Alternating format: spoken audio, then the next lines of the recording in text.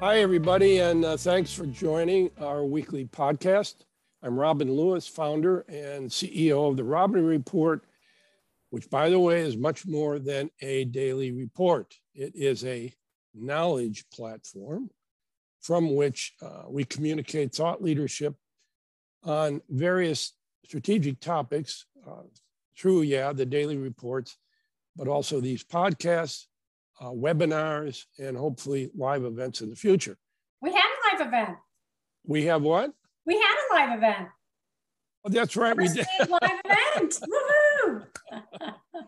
Oh boy, we haven't done it for so long. I guess I forgot it. Anyway, along with our chief strategist, who you just heard from, Shelley Kohan, who's also a professor at FIT and Syracuse University, we welcome you to our conversation on the topic of, and this is a fun one, the mall's 9 lives. Well, Shelley, the cat's 9 lives is a fun analogy, but I use it because experts, pundits, consultants, analysts, and even people like you and me have been predicting the death of the malls, or at least 2/3 of them, for a very long time, maybe even more than 9 times for 9 lives. And the pandemic was sure really to wipe a bunch of them out. So even before the internet and smartphones, working moms just did not want to spend the time to drive to and shop through the malls.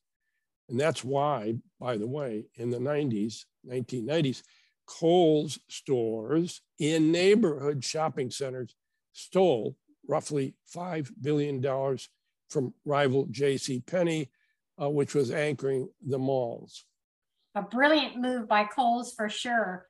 And, you know, when smartphones got into the hands of kids, mainly teenagers, they didn't have to go to the mall and hang out with their friends like I did. I think they called us mall rats.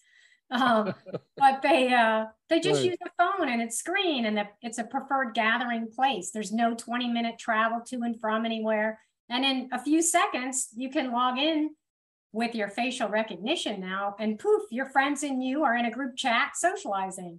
That's for sure. So a little brief background here, Shelley.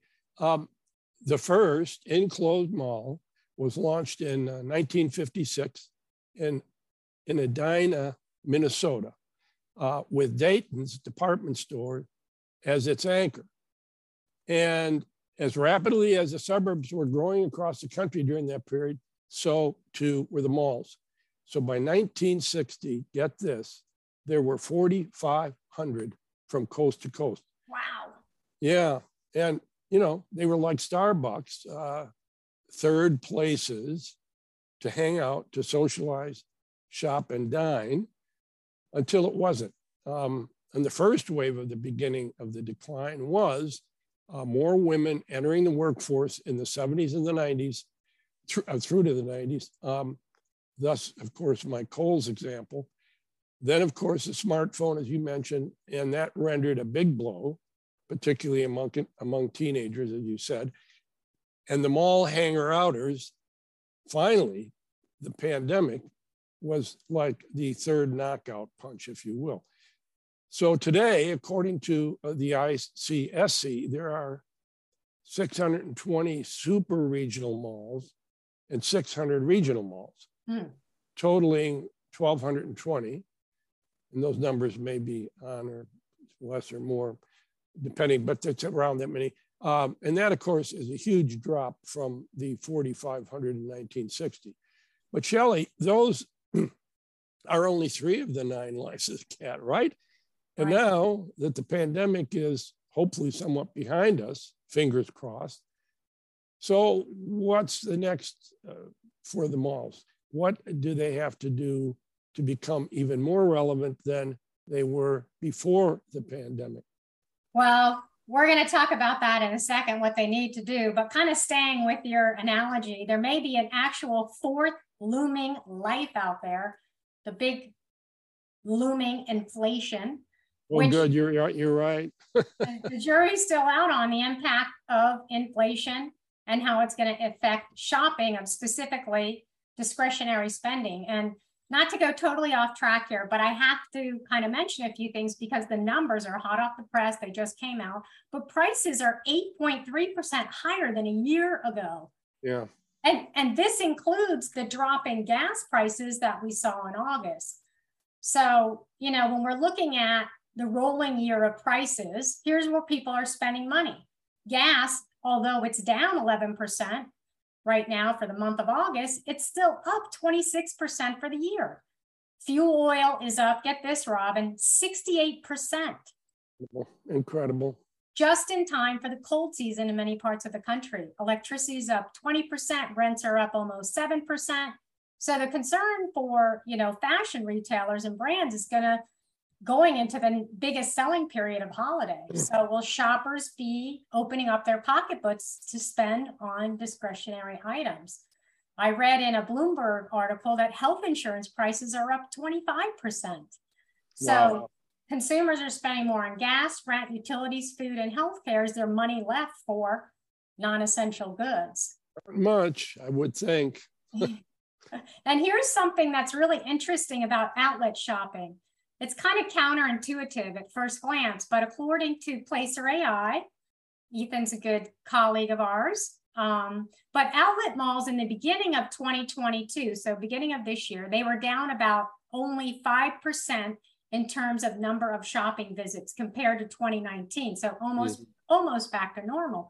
Then from March to June, traffic took a nosedive. Visits dropped from 5% to over 15%. So instinctually, I want to say that with rising prices and less discretionary spending, consumers would be visiting outlet centers at a higher rate. But here's the thing, Robin. I was on the earnings call for Vera Bradley, and the CEO, who you met, Rob Wallstrom, said that the outlet business for them was down. And here's the reason why. Outlet malls are typically located about 60 to 70 miles outside the trading area of its consumers. Shoppers don't want or can't afford to spend the money on gas to make a 150-mile round trip, you know, to the outlet center. Or they're just going less often for the same reason. They don't want to spend the money on the gas to get there. So in my opinion, high gas prices is a real inhibitor for non-essential retail. And it's something that the consumer sees every day. It's a topic that's discussed every day. You got it. Unbelievable. So inflation impacting discretionary spending is bad enough, but also worse is the hammer of crushing interest rates, which could lead to recession. Wow, Robin, I'm usually the Pollyanna around here. I know. But just to circle back to the pandemic year, when retail literally shut down, most of the enclosed malls had a tough time because most of the tenants were non-essential retailers. So to give you an example, Robin, Simon Properties, which is the largest mall operator by far with 214 million square feet of gross leasable area, dropped 20% of its revenue in 2020. David Simon mentioned in the annual report of 2021 that they actually lost over $1 billion. Wow. 13,500 shopping days in 2020. So you are right, Robin. The pandemic took the life out of malls, first with the initial shutdown in March and then subsequent variants that kept people away from indoor spaces and larger gathering spaces. But here's the good news for malls. Placer AI shows that in July, visits to indoor malls, so just recently, 2 months ago, and open air lifestyle centers were only down between 3.5% and 3%. These are store shopping visits. So they are lower than they had been in July, slightly 19. So outlet centers really have come back from being down 15% in shopping visits to about 7% for July. So that's good news. And occupancy rates in open air malls specifically are getting closer to the 2019 numbers, north of 90%. You know, enclosed malls kind of sit at 85%, which is still down from 2019. Lastly, go ahead. Lastly, bankruptcies and store closures are down significantly. You remember 2018, 2019, and of course 2020. So that's very favorable for malls also. Well, I guess it's kind of a backhanded compliment that they're easing into being down less than the year before, but they still haven't reached, pre-pandemic heights. So, yeah, I mean, it's not really crystal clear, Shelley, but it's difficult really to wade through and to come up with, any forward-looking trends, right? And what's causing it. In addition to fewer visitors, they're spending less time in the malls, which is probably attributable to one, still kind of a hangover of caution from the pandemic for most consumers, but two, shoppers are doing a lot of research online, and we talked about this and written about it.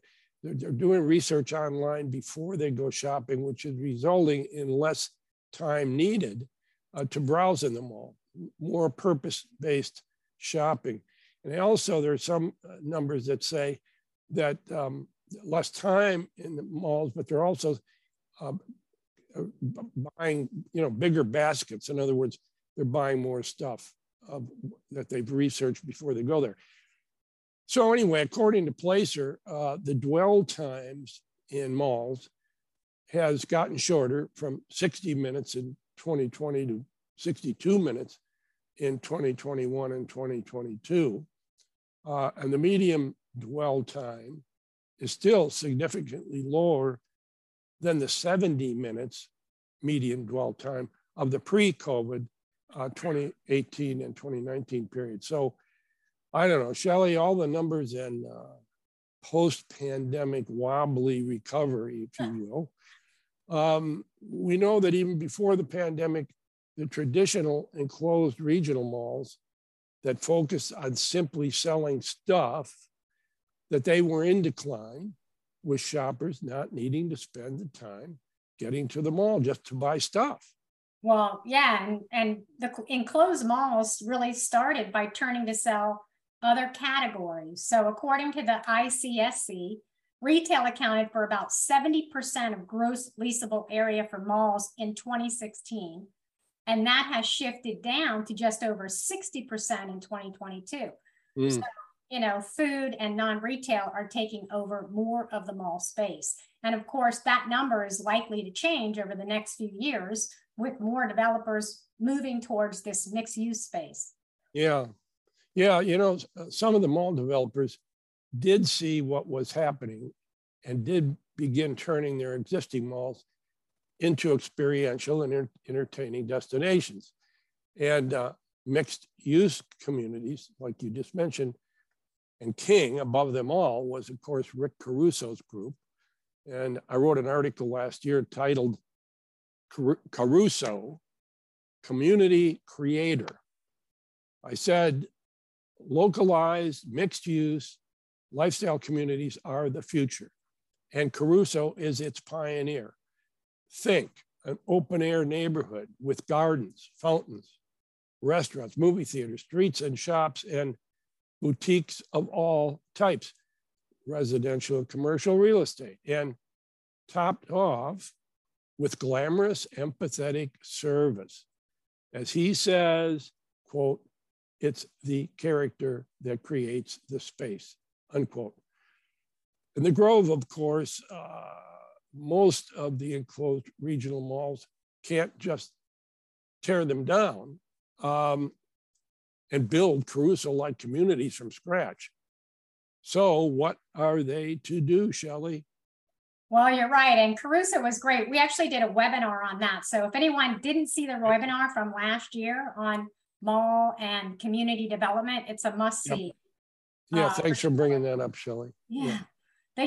So I think what real estate developers need to do is just get creative with their thought process. So even though they're an enclosed mall, they can still convert their space into mixed use communities. And I'll give you some examples in a minute. But let me also say it's complex when a landlord or mall operator wants to, quote unquote, convert space to mixed use.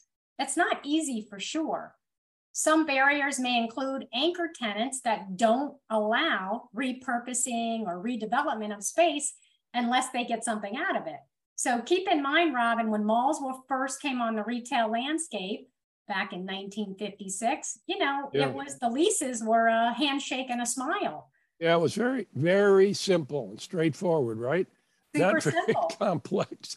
Go ahead. Yeah. But today, mall operators give anchors a lot of power, and the tenants negotiate back and forth for optimal benefits. These reciprocal easement agreements, referred to REAs, are filled with rules about access, parking, common areas, maintenance, architectural consistency, signage, amendments, terms. These agreements can be hundreds of pages.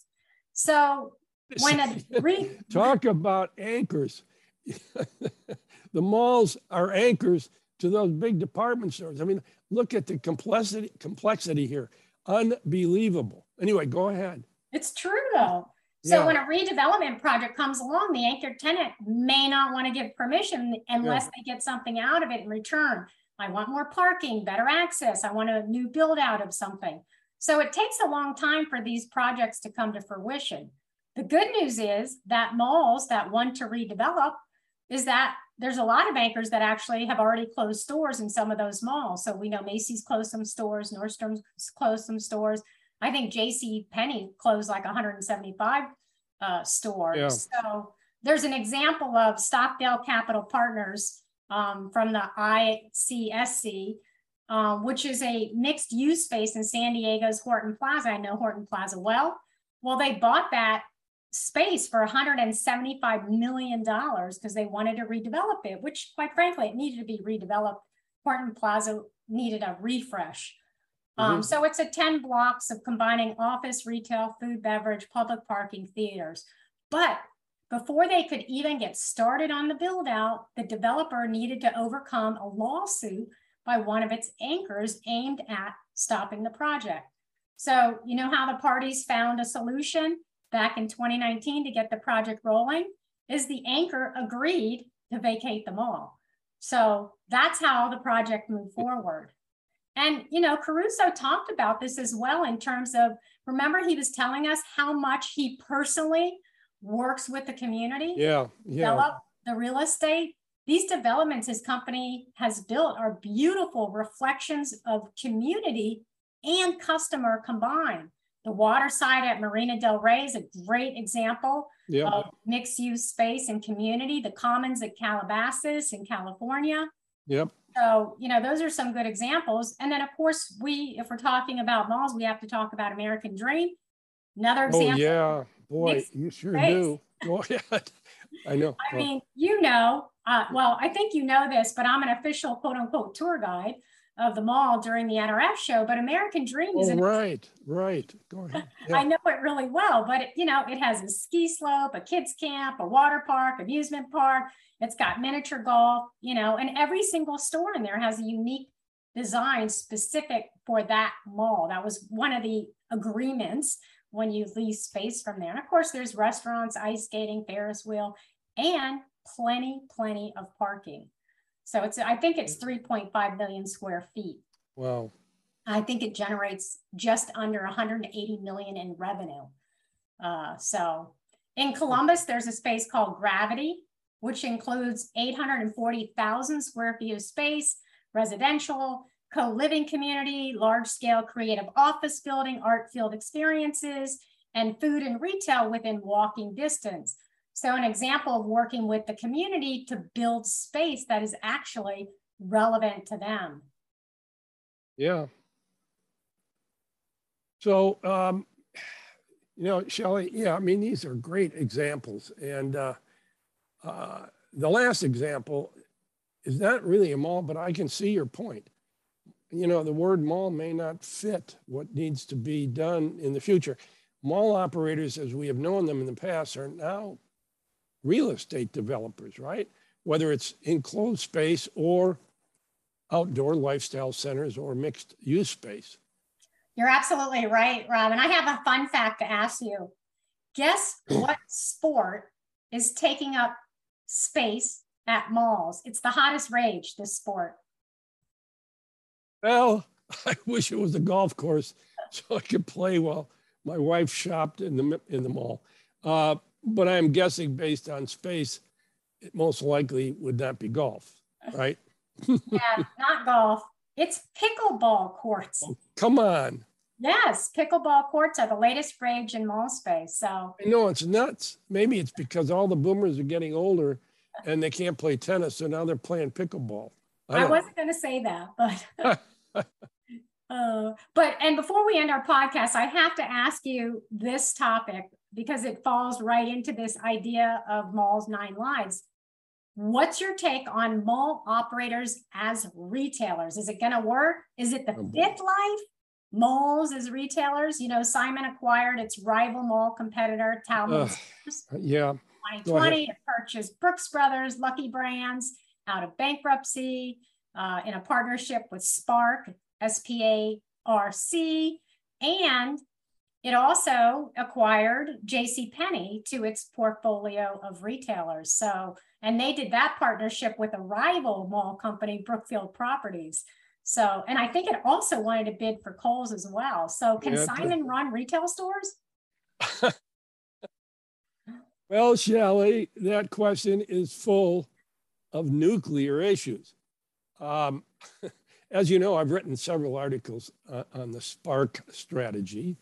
Long story short, Simon keeps JCPenney and many of Authentic Brands Group's brands from leaving his malls and fills vacant space with other ABG brands, okay? So the $64,000 question is this a brilliant strategy or is it a short-term defensive tactic to keep his occupancy level? However, JCPenney and the ABG brands are arguably slipping into the sunset. Anyway, that said, and the article goes into a lot of detail in this, but if anybody, Shelley, can save the malls, it would be Simon Properties Group because they are the world's largest developer and owner of malls. 99 malls in the US, according to Statista, as of 2021. And in fact, they have spent billions of dollars over the past several years repurposing towards mixed use properties, more experiential and entertaining destinations. But my closing point, for all of these traditional legacy malls, mixed use lifestyle communities are the future. So accelerate the investment in repurposing. And with that, amen. Well said, Robin. For our listeners, you can find more of our podcasts on Apple, Spotify, Buzzsprout, and of course, therobinreport.com. Look for us on YouTube where we broadcast our podcast as well. And please follow us on social media, link in with us, follow us on Twitter for the latest thoughts about the industry. And I want to thank our audience, all of you again, for joining us. I hope you learned some things from our conversation. And as I've said every week, if any of you have a topic that you would like Shelley and I to cover, please send me an email. And it's robin@therobinreport.com. And thanks again.